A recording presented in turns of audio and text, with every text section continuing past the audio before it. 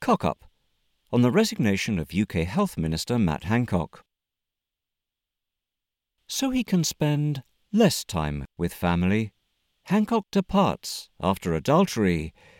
It's strange, after his catalogue of sin, grabbing his mistress' ass should do him in, when he'd already fast-tracked her position, a lobbyist installed by imposition.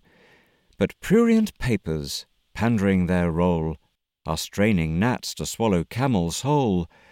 Upon a stolen kiss they'll leer and leap, when Hancock's wickedness goes dirty deep. Pandemic profiteering, bungling, fraud, with no bid contracts for his friends' reward, sowing in nursing homes the virus seed, his own rules breaking, hypocrite indeed, a snivelling Pharisee, inflating fear, while going on TV to shed fake tears, and selling us the patriotic shot, a vacuous response to deep-set rot, until his luck ran out amid the din. One wonders what Big Pharma has on him. How many bites of the forbidden fruit, and how much evidence of stolen loot?